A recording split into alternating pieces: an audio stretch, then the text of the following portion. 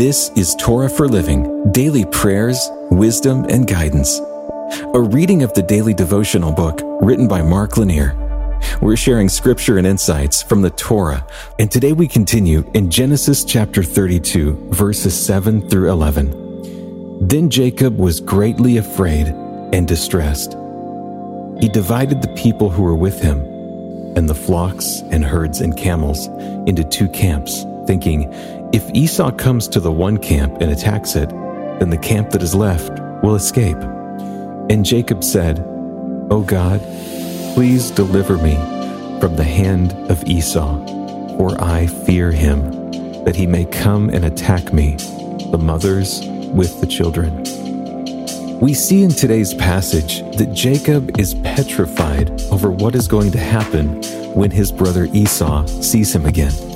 There is every chance that Esau will kill Jacob and take all of his possessions.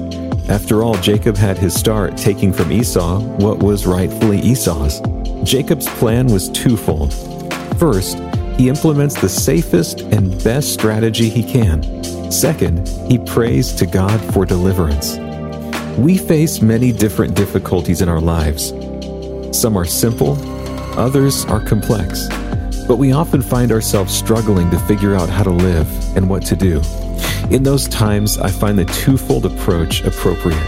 I'm constantly seeking God in prayer, wanting His guidance, His strength, His wisdom, and His protection. But in conjunction with those prayers, I am trying to determine the best course of action. I know that course needs to be in conjunction with my prayers. God won't send me in directions of unholiness.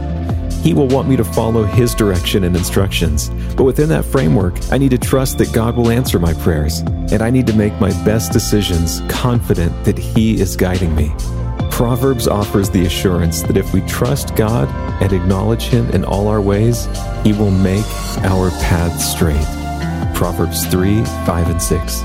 We can trust that He is at work, leading us and guiding us, not pulling our strings. So when faced with trouble and turmoil, make holy decisions as you act the best that you can. But still pray as if there's nothing you can do, and then watch God work. Let's pray. God, thank You for caring and being interested in my life. May I live it for You. In Your name, amen. This has been a reading of the daily devotional book, Torah for Living.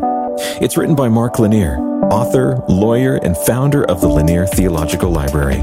You can find out more about the book in the show notes. And you can hear even more podcasts, watch videos, and read blogs and devotions that we hope will strengthen your faith right now at hopeondemand.com.